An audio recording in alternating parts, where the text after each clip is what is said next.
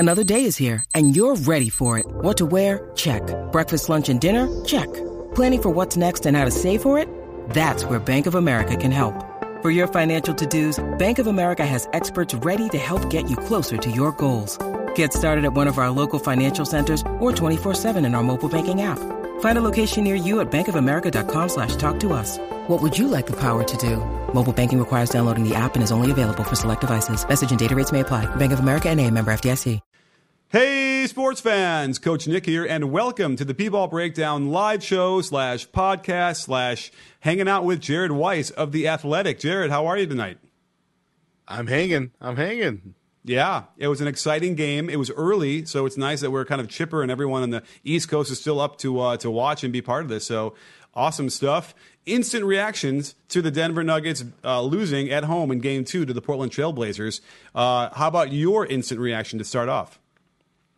Well, I'm glad that's over because it was really hard to watch. Okay. And, I mean, we were talking about it before we went on the air. This was one of those weird games where it's both, like, physical, but also, like, the teams seemed like they didn't know what they were doing on offense, at least. I genuinely am not sure if either team really knew what their offensive plan was supposed to be up until, like, the last 5 minutes or so. Fair enough. That was the weird part for me. Okay, I hear you.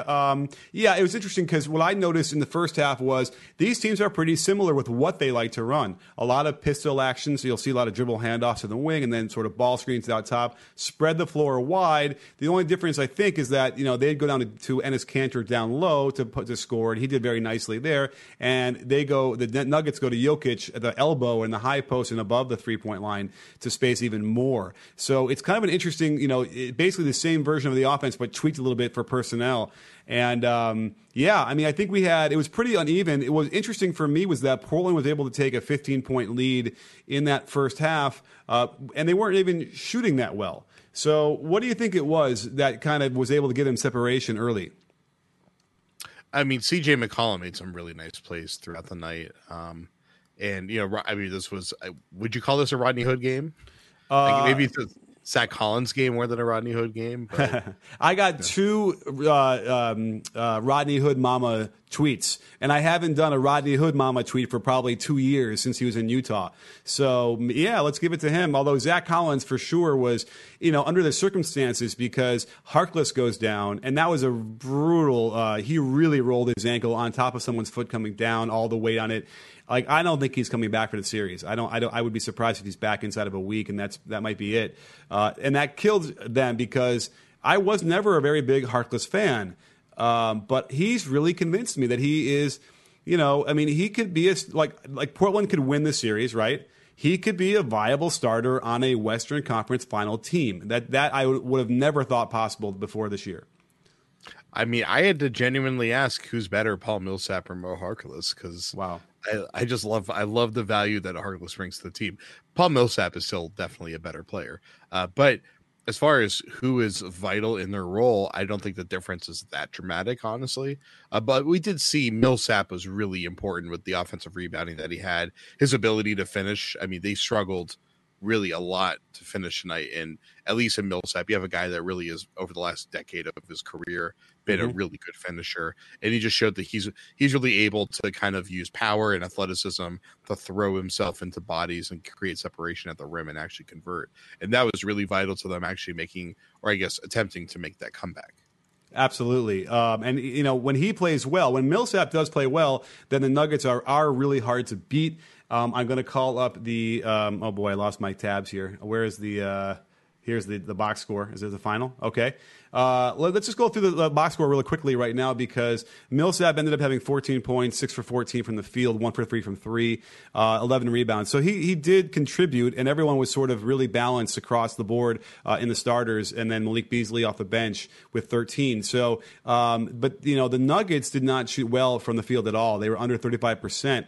And the Blazers were at 42, and that sort of becomes the difference there. And let's just compare Blazers had 9 threes, 9 for 29, 31%, versus 6 for 29, 20.7%.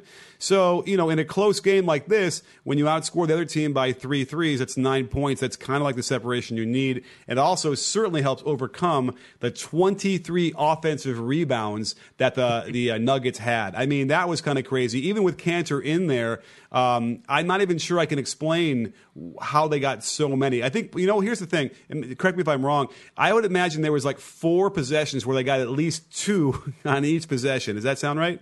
Yeah, and don't forget, they're including all the Jokic chip-ups and all that kind of stuff, and Millsap had a couple as well, so it's not like they're creating a second possession on all those offensive rebounds. Right. In fact, I kind of wish we could differentiate between tip versus offensive rebound, because I remember I covered Tristan Thompson a lot over the past couple years in the playoffs, and he's the kind of guy that he'll get 3 tips up on a play, and they count it every single time as an offensive rebound. So when you look at the box score, it looks like he's destroying the other team, when in reality, it's just a couple plays where he just keeps smacking the ball up there, which is still it's still a valuable play. It isn't as valuable as what an offensive rebound is supposed to be. But at the same time, actually, I was about to kind of undercut my point by saying they had 98 shots compared to 85 for Portland, but I guess all those tips count as a shot. So in reality, it's probably more like, I would guess probably 6 to 8 of those are probably just redundant tips rather than actual putback shots. For sure. And the other problem we have now is, if we want to talk a little bit about injuries, so the Harkless thing is going to loom large, although, again, if they have Zach Collins who can come in there and give them good minutes, that helps. And they are deep. Even a guy like Jake Layman, can give them some minutes. He's got no run in the playoffs, even though we've seen him be pretty good in stretches during the regular season. So I'm not sure why, but he might get – I will make a prediction that Jake Layman could actually, will make a big play for them at some point in the series. I feel like he can get in there and do that.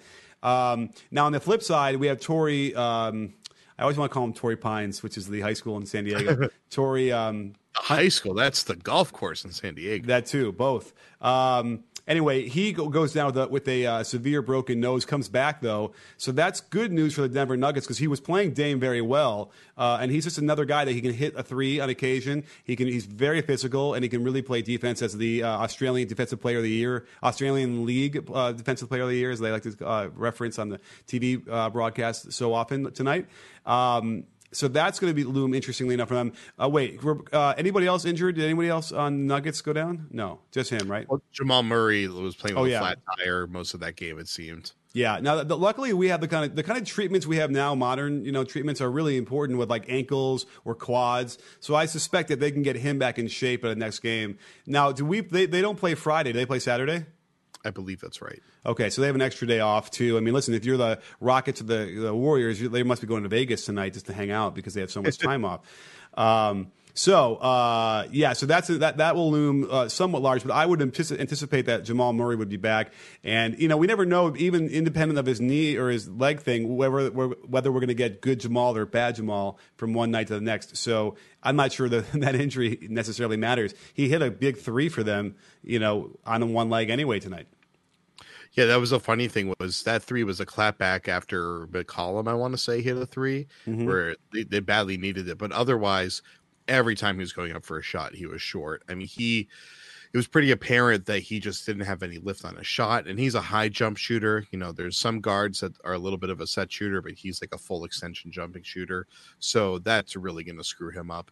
And maybe it's funny, actually, we have a question here. I can't say the name of the person, but they're asking, what's the best Craig/Barton minutes division? Or they actually asked Minuet's division, but I'm going to divide their minutes instead. And Barton, they probably are going to have to rely upon more in game 3, because I'm assuming Jamal's not going to be moving very well.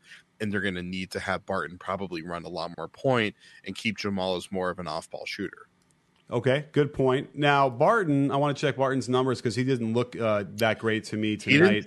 Yeah, he went 1 for 6, but he was crashing the boards like crazy. I mean, that was I think that was the one major rebounding anomaly that really, I guess Millsap also, but that stuck out to me, that he was phenomenal attacking the glass, and I think that helped them kind of catalyze some of their run there. The second round is underway, and besides the Rockets Warriors, everyone is knotted up at 1 apiece, and they could go either way. You might be interested in putting some money down on whether the Celtics or the Trailblazers will win the series. You've already got a leg up with all my insights, so head over to betonline.ag, the one place to get in on all the action, grab the odds, and allow the experts to do the heavy lifting for you. Sports, live betting, virtual casino, you name it. BetOnline.ag is B-Ball Breakdown's preferred sportsbook online. If you're feeling lucky and would like to support the channel, go to clnsmedia.com/bball and use promo code CLNS50 for a 50% sign-up bonus. That's clnsmedia.com/bball for a 50% sign-up bonus. BetOnline.ag, your online sportsbook experts. Well, let's go to YouTube. We have a nice ribbled, not ribbled might not be the right word, but certainly a vociferous chat group going on in there. And let's see if we know that the caption might be off. Forgive me. I went live before I could change it, and I did change it, but it doesn't seem to want to update. So it's going to have an old caption. But here we are. This is the post game for Nuggets Blazers. Let's see here. Is there a good question here? Well, let's go to Piggy Knight, who's asking us. He'll get us off of the subject for a second. Who will you guys pick for the East? Mine is the Celtics. Well, it's not the Celtics. So I still got Toronto as my team after everything that's happened in the game twos. I think they're the most well-designed team for the playoffs. They've, I think, clearly exhibited their capability.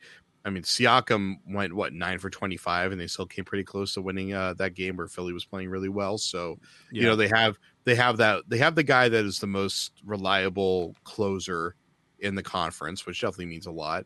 And I love the way that their system has been designed offensively and defensively, and the way that Gasol's really coming to his own. And Siakam, he's like consistently progressed from like borderline all-star to borderline all-NBA player, I think, over the course of the season. And the level that he's playing at right now, considering how unbelievable his defense is. I mean, I think his defense has been, almost defensive player of the year level in the last couple months. So he's turned into this like additional all-star that they didn't really have as like their reputation a couple months ago. I did a video that covered the adjustments that worked for the Sixers, and I showed when the starting fives met, played against each other, and it didn't really work. The Raptors really scored really efficiently. Now, there are other times, I'm sure, when maybe Siakam shot the ball against Embiid when it wasn't those five on the five. But, when we had about, about 15 minutes worth of that. And that's probably more than double any other time that the floor that they had those matchups. So I'm not so sure that Philly, they might have a little bit a false sense of security on this one. And certainly the way that the Raptors came back indicated to me, having played as poorly as they did and shot as poorly as they did, that it's probably a matter of time until they get control of that series again and take it. And I don't think that anyone else is playing as well as they are anyway. They just seem to have enough of everything to get them through, unless on the other bracket we see, either the Celtics or the Celtics or the I'm blanking. Milwaukee Bucks. The Milwaukee Bucks. Thank you. Sorry. I was up till 2:30 in the morning and up at 6 a.m. this morning. The Milwaukee Bucks, none of whom are really grabbed me. Certainly not the Bucks. I don't think the Bucks are going to make it out of there against the Celtics. I think you agree with me on that one, right? Yeah. Okay. I think the Bucks are. I had Bucks in 7. I think I'll still stick with that. Okay. Bucks in 7. Really? Okay. Wow. All right. Well, let's move over to let's see if we can find a good comment. Oh, now the comments are working. Great. Over on the wait. Michael Fraser wants to know, Nick, why don't you sleep? Why don't I sleep? Are you kidding? I had to do a collaboration with the Heat Check. Have you ever watched that show on YouTube? You ever seen it? Stefan? No. He's a guy he's from Europe, and he's like similar to me, but a little bit less X's and O's. So we did a great one today where I did half and he did half. Like I focused on one team, he focused on the other, and then on his channel I did one for him, half, and he did half. So I was up all night trying to get that done. That's why I don't sleep. It's certainly the last 2 weeks has been pretty rough. We have one from Zelna Vakov. As a Blazer fan, Evan Turner is the worst for the money we are paying him. Evan Turner is the buzzkill. And luckily, here's the thing. They've made he's my guy. It's so painful. He is. I'm sorry, but here's the thing. I want to give him some props. He's embraced the role they gave him, and here's the role. You're going to play 12 minutes, you're not going to shoot. Like, that's his role. And you know what? He's doing pretty well. He did have one like 18, 19 footer that hit off the backboard. I was like, that was brutal. So, but he's a frustrating player for me, and he's been that way the whole time. I think probably because of the way he shoots. And I hate to say, because there's probably other guys who don't shoot well that I still can enjoy. But he used to dominate the ball way too much. It just sort of brought all the movement and all the fun spacing down. And he's kind of stopped that, which is good. But there's a cloud that comes in when he comes in for Portland, and they got to mitigate that and get the best out they can out of him. Which is one way they do this, by just giving him 14 minutes and that's it. Here's where ET presents value at this point, because a shot, it like almost looked like it was going to come together and it just didn't. And actually tonight he had a really bad one. I know he's going to regret that one. I think it's that one, he plays with pretty good composure. Usually he tends not to make big mistakes, which is an issue for these guys because CJ and Dame can kind of go over the top and get a little out of control. And those are the only two guys, I guess Rodney Hood, you can add to that now. Those are like the only guys on the roster that can really handle the ball and try to play make. And, Rodney Hood is a better fit than Evan Turner, but I think they complement each other in that like Hood isn't a playmaker, but he at least can create for himself and score. While Turner is a smart passer, he can reset a play and continue dribble, kind of a lot of the stuff that guys like Aminu, Harkless, Lehman, Collins, or other kind of guys that play in the front court can't really do. So there is definitely some use in what Turner brings to the table, especially in that he can grab a rebound and really push in transition. He did that a couple times, so he can at least keep the pace up for the offense. But they need to have one of McCollum or Lillard out there with him to ensure that they have enough shooters on the floor. And Stotts did it again tonight. There was a stretch there in the second quarter, I want to say, where he had both of them out. And it actually, let me change that. I got to look at that when I do the breakdown. They actually kind of increased the lead when they had both of those guys out for a few minutes. So he could play with fire, I guess, and sort of see how it goes. But to make that comment about Evan Turner or whatever, I think where they went wrong was getting rid of Alan Crabb. And I can't remember exactly how that happened. I think he left and signed with the Nets. They traded them. They traded him? Okay. So who did they trade him for? I don't know if they even kept any assets out of that deal. I think it was a salary dump. But what do you call it? He signed that massive offer sheet with Brooklyn, and they balked and they kept him even after they made the promise of Turner. They really screwed themselves over by not backing out on the Turner agreement and keeping both of them. Then they had to dump him at that point and tag picks onto it. Yeah, that was the problem. They Alan Crabb to me was the perfect fit with what they had there, and really, he's doing well when he's healthy. The Nets, but like that's the guy who really like they had a three guard thing going on that really worked well for Portland. That was a frustrating thing, and then they brought Evan Turner in. That completely changed the dynamic because he doesn't shoot as well. So. Anyhow, I'm looking through these the things. So, do you have any good questions here over on what's it not called? Not Instagram, on Periscope. There's someone in YouTube named MBW Doughboy. Just want to shout out that name. It's pretty great. Oh, nice. Now, Westbrook's MCL, which is always another great name, asks, it's a great one. What's the best Craig Barton minutes division, which is really good. I think my quick answer to that would be something like you kind of just got to see how each one is playing and ride the hot hand that night. I feel like, does that work for you? Yeah, I mean, I said before that I think, especially at least in Game 3 with Murray probably going to be hobbled, that Barton should get more run. I'm just looking at the 9-man rotation, trying to figure out where you take minutes away. I guess you could just not play Plumlee.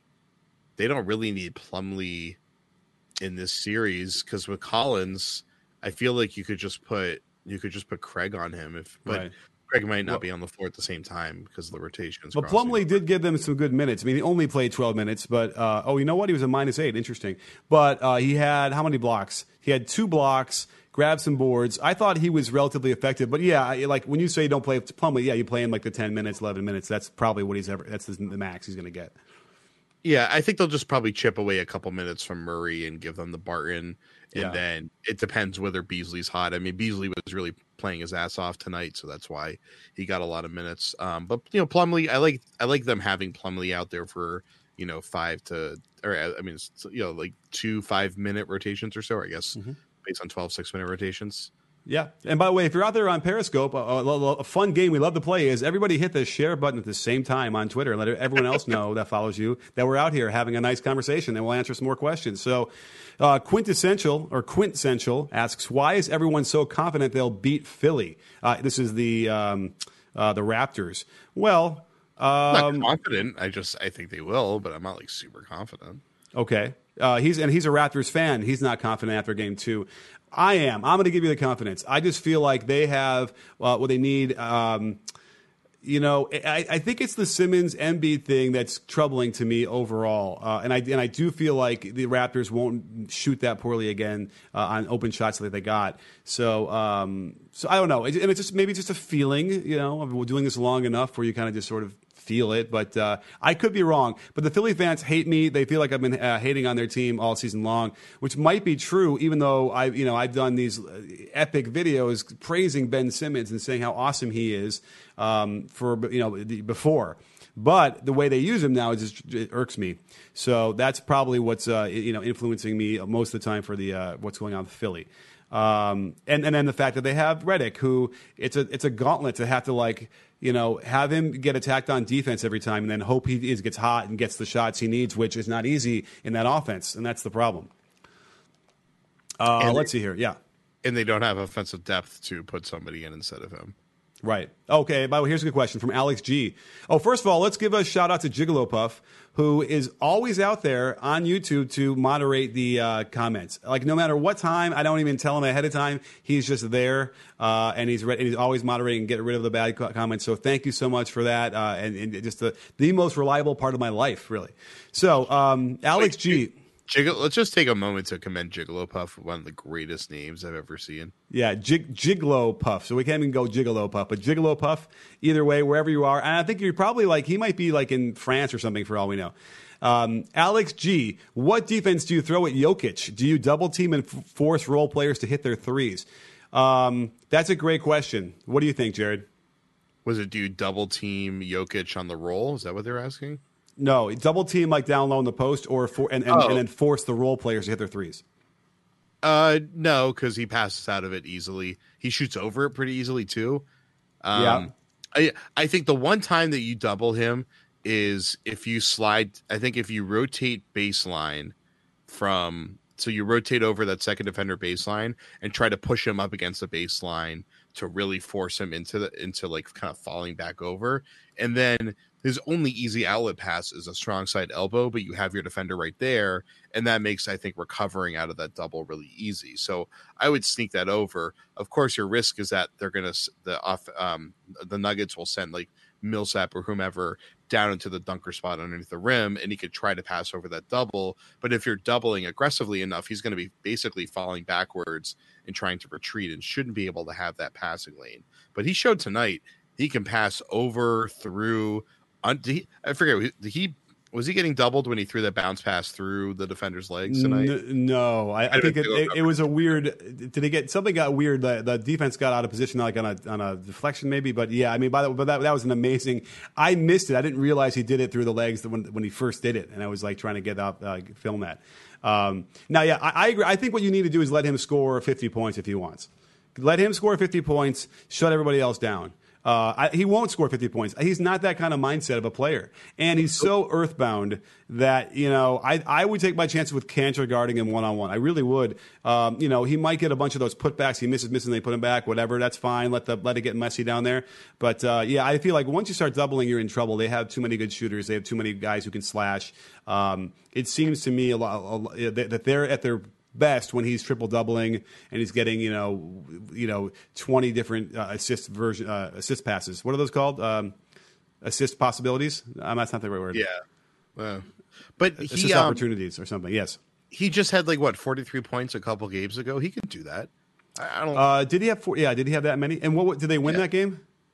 Yeah, was that was a closeout game, right? Or was it game 7? Did he? Oh, he had 30 something. I don't think he had 40, right? But he had So okay.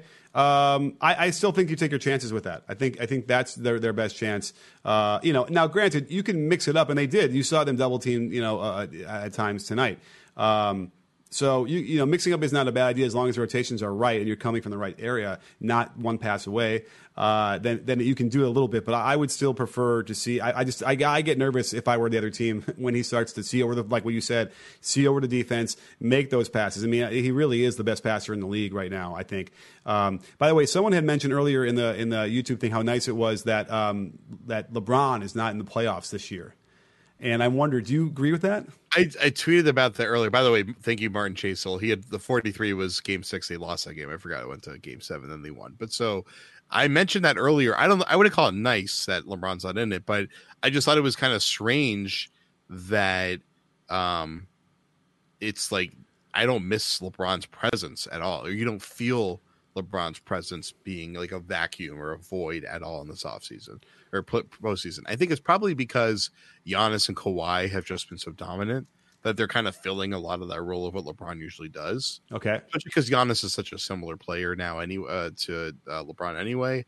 Obviously, there's some limitations, but like the way that they're running their team, the way their teams are designed around them, it really does kind of feel similar to LeBron. So, yeah, all these teams have a really fascinating star on them that it doesn't. It's like it doesn't really matter. Okay, let's get some beef out of the way because we were talking about this before we went live. The referees I thought were terrible tonight, and I wrote it down some of the plays, and it was all against Portland for the most part. They finally got one that was terrible. That was Jokic's 5th foul, where I don't know. It was some weird statement foul that you would have made in the first quarter for this first foul, not his 5th in the fourth quarter, but. Lillard has a drive. They had a nice replay of it where he goes up and he yelled. And a lot of times players will yell all the time looking for a foul. But like he got bumped on one side, he got hammered on the hand, on the arm, on the other by Jokic. Jake Layman took a charge in the middle of the court, and they called it a block. Like at the very least, it was an and one for Millsap. Okay, like maybe it's a no call. But it cannot be a block, what they called there. It was crazy. And then Lillard gets elbowed in the face, and they call a foul on him, and the referee was like angry at him calling it. And am I missing anything? Did you see any other ones? I know there's got to be other ones, too, that were just head-scratching. There was one where they reviewed it where I thought it was silly that they had to review it, but that's not a big deal. Jokic got 5 fouls and then committed 2 fouls on the next 2 plays, and they didn't call it, which is great. I mean, I'm glad, obviously, but like, he fouled Cantor on the next play, and then he said a moving screen where he threw 2 elbows like out in front of him, and then just like walked into the guy. Yeah. So yeah. There was another one under the basket, like later on in my mind's eye, I can see where he was like gave a guy a really nice push too to get the rebound or go for the rebound, which that kind of stuff happens too. But they just struggled. They did not have a good control of the game, and that's frustrating. So now in the YouTube comments we have these really bright orange comments. I don't remember exactly why they appear that way, but I think they're important. So let's make sure we touch upon them. NBW Doughboy asks, KD the best player in the world right now? Is KD the best player in the world right now? Absolutely. Okay. I don't think it's that close right now. Yeah. Because who else would challenge him? I guess either Kawhi and Giannis. Curry is hurt and kind of like not himself. Yeah, and while Curry could still obviously do amazing stuff on offense, it's just his defensive impact. That's true. Like KD right now is defending at an All NBA level. It's incredible what he's doing defensively. I guess technically Draymond is at the 5, but he can do everything defensively and he's doing everything offensively, and his scoring has just been off the charts, and he's playmaking really well. So I think it's pretty apparent that he's number 1, and then Kawhi and Giannis are probably like right there below him for sure. Okay, yeah, there's a good question. The only Nets fan on Periscope asks, "What is Cantor's offseason deal looking like? He has played himself into more than like an MLE." That's actually a good question. I mean, MLE certainly would have been what I would have thought before the playoffs started, but you know what? His defense, it hasn't been, nobody seems to figure out how to make him look as bad as we thought he was going to be, and he can score down there with his right hand only. What do you think? I think that Portland is showing that he can be used in the playoffs for one, and that you can build your defensive scheme so that he doesn't completely screw you over. Because I think most teams are just afraid to have Cantor getting paid more than biannual, essentially, because they're thinking if we're a contending team, we just can't use this guy in the playoffs that much, or he's going to play 10 minutes. But I think he's showing that he could be definitely, he should be a backup 5 most of the time, or matchup dependent 5.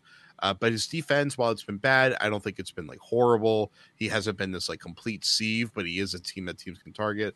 But you know what? He's got one of the hardest matchups that he could have in Jokic, and I think he's doing an okay job.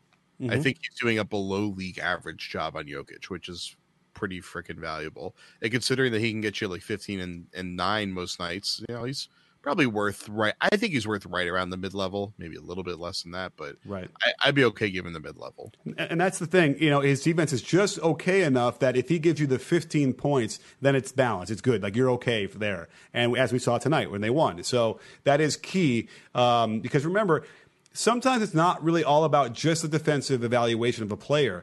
If you're going to get a whole lot of offense on the other side, then there's what you can play with that. There's some leeway here. Whereas I feel like coaches in the past have simply felt like they want to shut other teams out. Like they just sort of they coach every defensive possession as if they're going to try and shut the team out.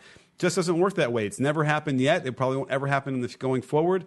So you have to be able to understand what you get out of each player and how to maximize that, and not just shoot yourself, or cut your nose off to spite your face. Let's go to a couple more questions. There are some really good ones here on the YouTube side, which is a little bit rare for me, but we haven't done a YouTube live show in a while. The YouTube chat is pretty remarkable, actually. Yeah, it used to be. Listen, it was a cesspool. But anyway, and even with Jigglypuff out there, but let's see here. Derek Rose asks, "What team from the East do you feel is best to knock off Golden State?" So the question is not necessarily who's going to get out, but who would be best to beat Golden State. What do you think? Wow, that's really hard. I mean, I would say it was probably going to be Milwaukee, right? Defensively, lengthwise. I don't know, because I feel like Milwaukee's pick and roll scheme would be a disaster against. They give a lot of threes, don't they? Yeah, because they're trying to give up threes over the top. Their drop scheme can work well against like Kyrie Irving, because Kyrie likes to get some deep dribble penetration, but the Golden State, they're all about just getting over the screen level and then shooting that ball as fast as they can. So, right. All right. So the Raptors. So I'd probably say the Raptors. I mean, the Celtics are probably the best designed for it, but their execution and their just ability to show up is too inconsistent. I mean, Boston, I think talent wise still is the team, right? With Marcus Smart. With Marcus Smart, sure, but it's just right now. You know what? Marcus Smart's probably going to come back for Game 5 against Milwaukee, and maybe it's a repeat of next year. And I'm not reporting that, so don't aggregate me. I'm saying like the timeline lines up to him. Probably. All right. You have to say that before you say that, otherwise it's aggregated. So it's too late. Don't aggregate me. So right. I'm not Ethan Strauss. I don't have to do it right before I say it. All right. Well, anyhow, Joseph Joel asks, what adjustments can the Rockets make, or are they just screwed? Which is a nice way of putting it. I don't think that this just isn't working. The Rockets don't have what they need to beat the Warriors, right? Does that feel the same way to you? Yeah, well, nobody does, but they probably should cut back on Clint. He's just not working right now. Maybe reintroduce him as a key cog later in the series, but just keep going smaller and smaller. I would just keep going smaller and smaller. I would have even like have Capella sit on his ass just so that he's smaller. I mean, I don't know what they can do with that, but like Tucker should be the 5. I think they need to change the way that they utilize Chris Paul. I think Chris Paul should be coming off of screens and taking shots like that. Like they shouldn't be solely relying on the ISO system, because frankly, teams are figuring out how to defend Harden better in the playoffs this year than they were last year, because it's not quite as novel. And D'Antoni hasn't really adjusted the system enough for there to be kind of like this new wrinkle. I mean, the way that teams are top blocking or literally getting behind him and all that kind of stuff has been interesting. And I do like Golden State just trying to fuck with him and just like having him like kind of like take weird floaters at the free throw line and stuff like that. Like keep doing that kind of stuff. But like Houston needs to run sets for other players, because Harden looks a little bit burnt out by all this stuff. And obviously last game with the eye stuff, it's like that clearly wasn't going to be a good night for Harden. So it's unfair to really judge him based on what just happened. But they have to assume that it's going to be a slog for him the rest of the series, and they need to find ways to create for Gordon and Paul in ways in which they're not trying to break people down off the dribble. Like just run a freaking ball screen. I agree. I feel like it's been startling to me how marginalized. Sorry, by the way. No worries. How marginalized CP3 has been. He just doesn't seem to have a real profound effect on the game like he did certainly last year, where it was a 1-2 punch. And even though he was doing ISOs, and we're seeing it, so I can picture in my mind's eye, yeah, he's doing that, but. A little bit, but it doesn't have the same effect as in the game as it did last year. Whereas when he went down in Game 5, like it was like that totally deflated the Rockets. Whereas the first few games, it really was a problem for the Warriors. So something's just fundamentally changed. They changed the lineups are different because of the personnel, and they just can't seem to recapture what they had last year. It's too bad because this is going to be over. I mean, how many games do you think it's going to be for the Rockets and the Warriors now? 5? It feels like it right now, but I still have enough faith in the Rockets to turn it around. Yeah. And they are going home, which will help. That's true. I do say, though, that the defense that the Warriors are displaying in spurts is so overwhelming. And we've seen it in the first round and now this round, too. Not all the time, but like when they turn that on, it's like they can't do anything. The teams are not going to be able to get a bucket. And that's what they can hang their hat on. And then the 20-footer pull-up Kevin Durant over Jesus or anybody else who might try and guard him. It doesn't matter. He just scores it. So and that's just Muhammad Adam too. Yeah, there you go. Anyway, quick question. Jared Weiss entering the YouTube chat here. Is Draymond Green still the best defender in the NBA?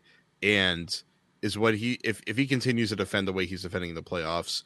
I know we've had this debate, but does that cement him as your best defender of all time or best defender since the merger? Yeah, I mean, again, that discussion is tough because the guys who you would put in that list from the past didn't get to do what he does on the perimeter, rotate and switch and all those different things. They could have done it, I'm sure, but we just don't have any evidence to look at it. So that's the problem, and that's maybe his benefit.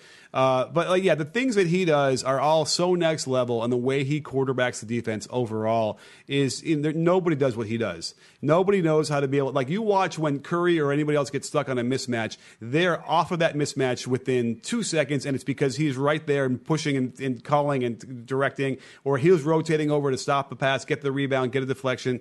Nobody does what he does like that in that level. I don't even know if you can teach that. Like I kind of want to sit down with him and talk to him about it because I feel like it might just be his innate natural mindset that he's just born with. But now, so does it cement him all the time?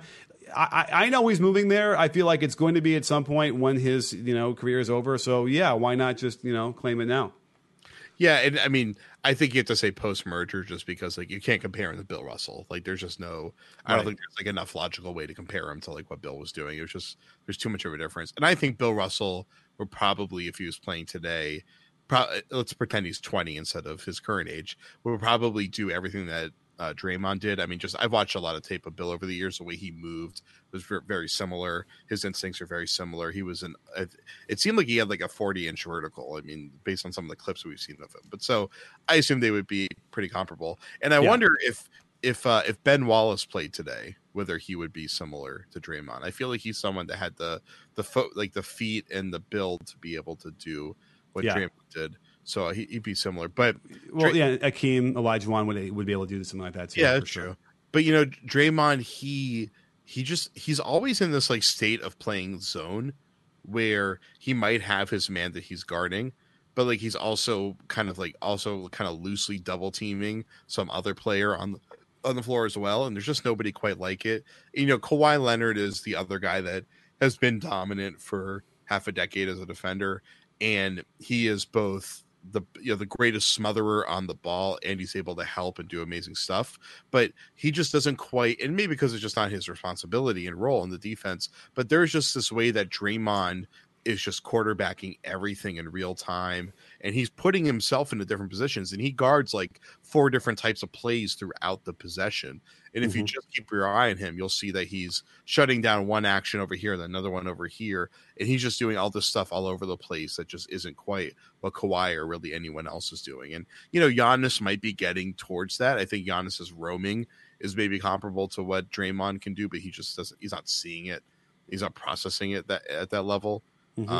There's someone else I wanted to bring up, but whatever. The point is Draymond is very good. I like Draymond as a basketball player. And by the way, ironically for him, like we described Cantor, if he gets the 15 points, then his defense gets mitigated. Well, it's the reverse. because even if he misses those threes or he's not a threat on the offense, what he does on the defense balances that out and then some. So in a weird way, like he's the opposite of like what you would normally evaluate for a player. And again, it's just really impressive. We had another question by NBW Doughboy. How do you guys think Steph can fix his defensive issues? I don't think he can. He doesn't look as good as he has in the past. Like 2 or 3 years ago, he really was better. But I think he's not moving great. I know he sprained his ankle pretty severely in a couple games ago. That's probably going to limit his mobility. And anyway, he now has a finger issue, which is going to probably got swollen and probably all black and blue and really hurts now. Maybe they give him a splint. So that's going to probably limit his willingness to reach in like he does really well. So they just got to hopefully he can kind of keep a position, not get into any further damage with his body, and just get a hand up. Well, Steph did a really good job on a couple possessions where he was on Harden, so I thought that was impressive. Yeah. The big thing is he's not gliding over screens the way he usually does, and I think that's the thing that he does really well at his position. That's always made him a plus defender. Mm-hmm. So yeah, I think that's probably the one area that I've noticed doesn't look the same.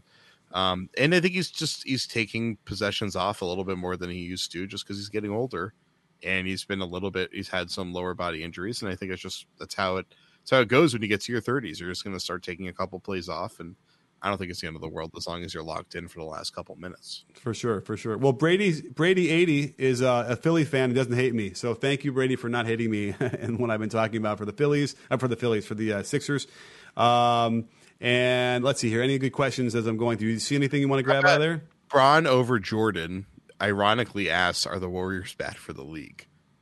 Oh, I suppose if they win again, then it's really easy. Does that leave a bad taste in everyone's mouth? What do you think? It does up until July 1st when KD signs with the Knicks, and then at that point it just goes back to let's say that team stays together.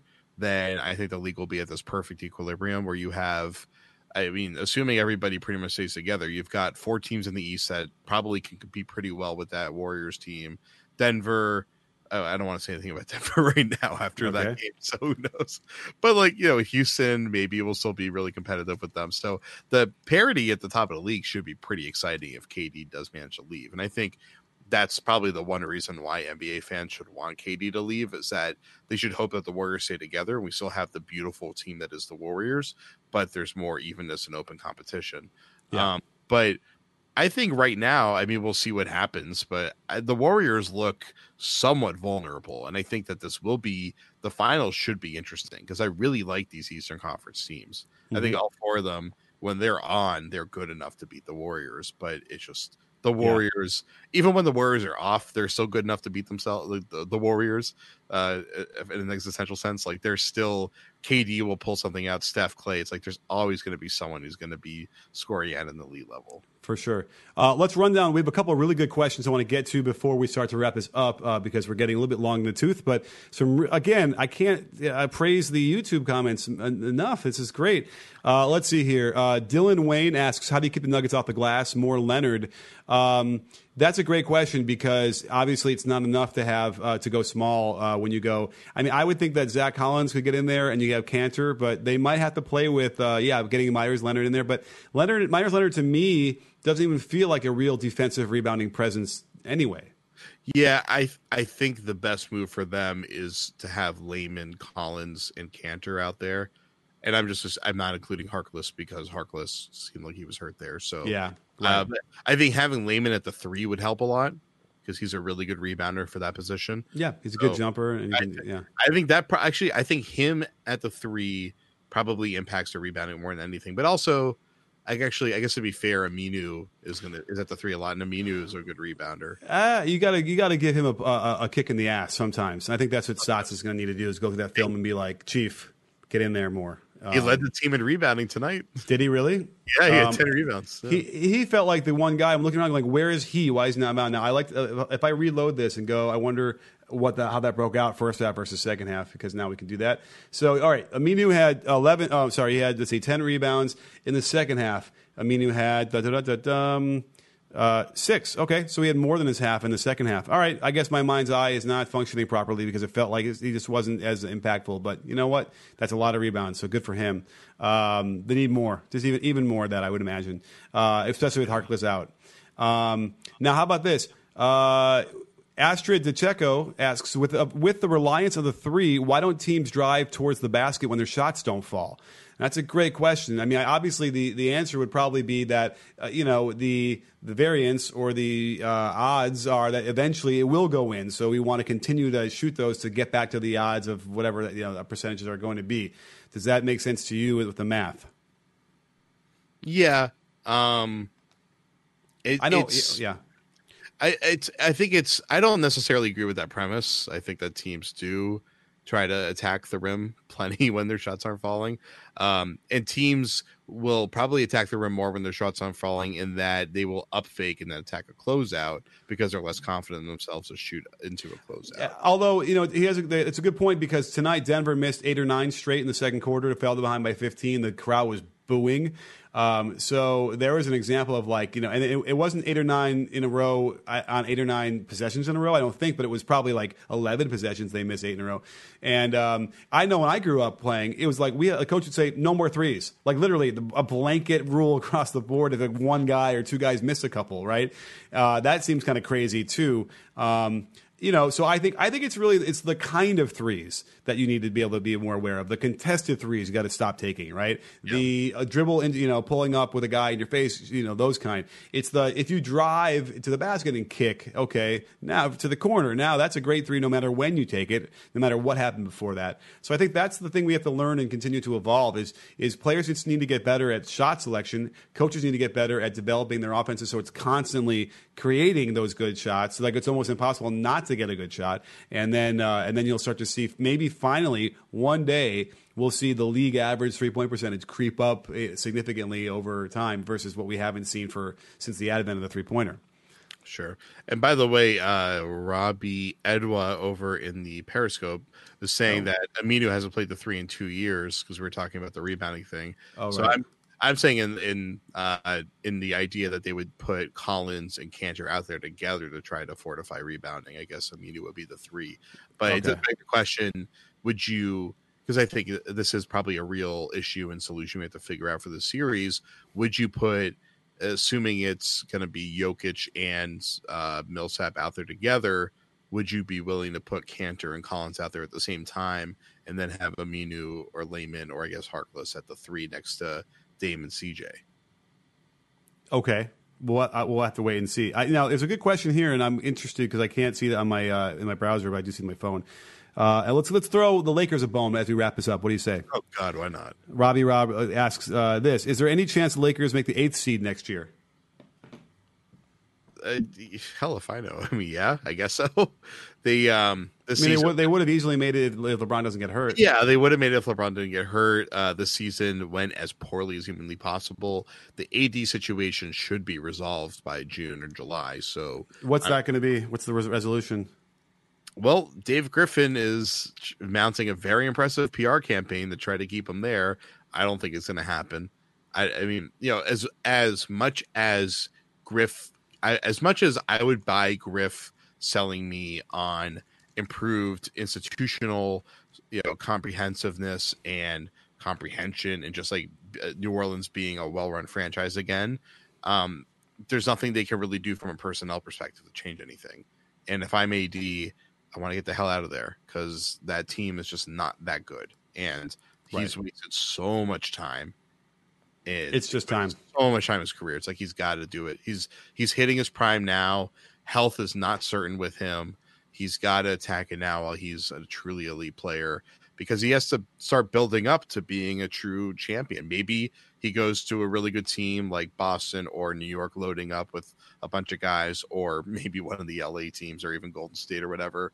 But unless it's Golden State, obviously, I'm pretty sure there's going to be some growing pains to being an actual champion. He's got to start going through that now, so that when he hits his prime at 27, he's kind of fortified as that champion player. So you don't think he's in his prime yet, huh? I mean, he's 25. Usually prime starts at 27. He seems like he's in his prime, but there's still a lot of areas that he can improve. So no, I don't I think he's entering his prime. He's on the precipice of it. But yeah, he's going to get really goddamn good. Okay. Really. Well, good to know. Good to know. Well, everyone in the chat seems to be loving this, and I lament not doing enough of these. And you know what? It's because you and I haven't done it. But I'm glad that we can be here to do this. Let's do it again tomorrow night. What do you say? Absolutely. All right, we'll put it on your calendars after tomorrow's game. Jared and I will be right back here again. We'll do it on YouTube. Why not? We'll do it on Periscope and anywhere else. Maybe we'll do it on Facebook Live. What do you say about that? Whatever Gigolo Puff wants, we'll do. All right, all right. We got to get Gigolo Puff on all the other platforms. But again, big shout out to Gigolo Puff for all of that. Love you.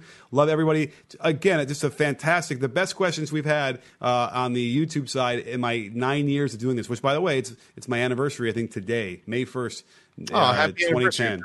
It was when I started. Don't ever go watch those videos. Don't watch them because they're really bad. But it's been 9 years. Wow. So thank you for sharing that, Jared. This is a monumental night. I didn't even realize. This is really funny. Josh Lopez asked, "Where's the bald guy?" Oh, that would be Dave. We're going to get Dave on one of these. Yeah, we could throw him in there. We could do a 3-man easily on this thing. So maybe we'll get Dave to join us tomorrow. I'll see if he's around. We're all the Athletic family now, actually. So it works. Yeah, then it has to. So don't forget, go over and read everything that Jared writes to The Athletic and subscribe. Also, read my stuff. I just dropped a great video on the first round adjustments that teams made that caught my eye. And I'll do the same thing again next week for something. So EuroLeague, head over there. I'm doing some really cool stuff with them. And they're already talking about interviewing Jasikevicius to coach the Memphis Grizzlies. And I did an awesome video on his, and I freaking nailed his name just now. So go watch it. Listen, you want the outtakes of that one, trying to get it right. It was really hilarious. So anyway, all great stuff. Jared, what are you writing right now? Yeah, I got to do plugs. Also, screw Josh Lopez. Right after I gave them shine, they said bring Dave back. So no, I will not bring Dave back. I'm going to shave my head, and you have to listen to me from now on. And grow that beard more. But so yeah, I have a big feature coming out should be on the front page of The Athletic tomorrow about a certain emerging rap superstar. He's not a superstar yet, but an emerging rap star who is becoming a face of a city and NBA team, and I think is a really fascinating story. Even Drake is still emerging. That's the next one I'm going to do. But all right. This is a different one, but I don't want to spoil it yet. But I think if you're a big hip hop fan, I think you're going to find this really interesting. And if you're just interested in people in general, I think you'll find it very interesting. It was a piece I really enjoyed doing. Awesome. Well, great stuff. We'll see you right back here again tomorrow on Periscope and YouTube, and let's do Facebook and everywhere else. And don't forget, sports fans, at B-Ball Breakdown, we're not a channel, we're a conversation. You in? Are you in, Jared? I'm right here.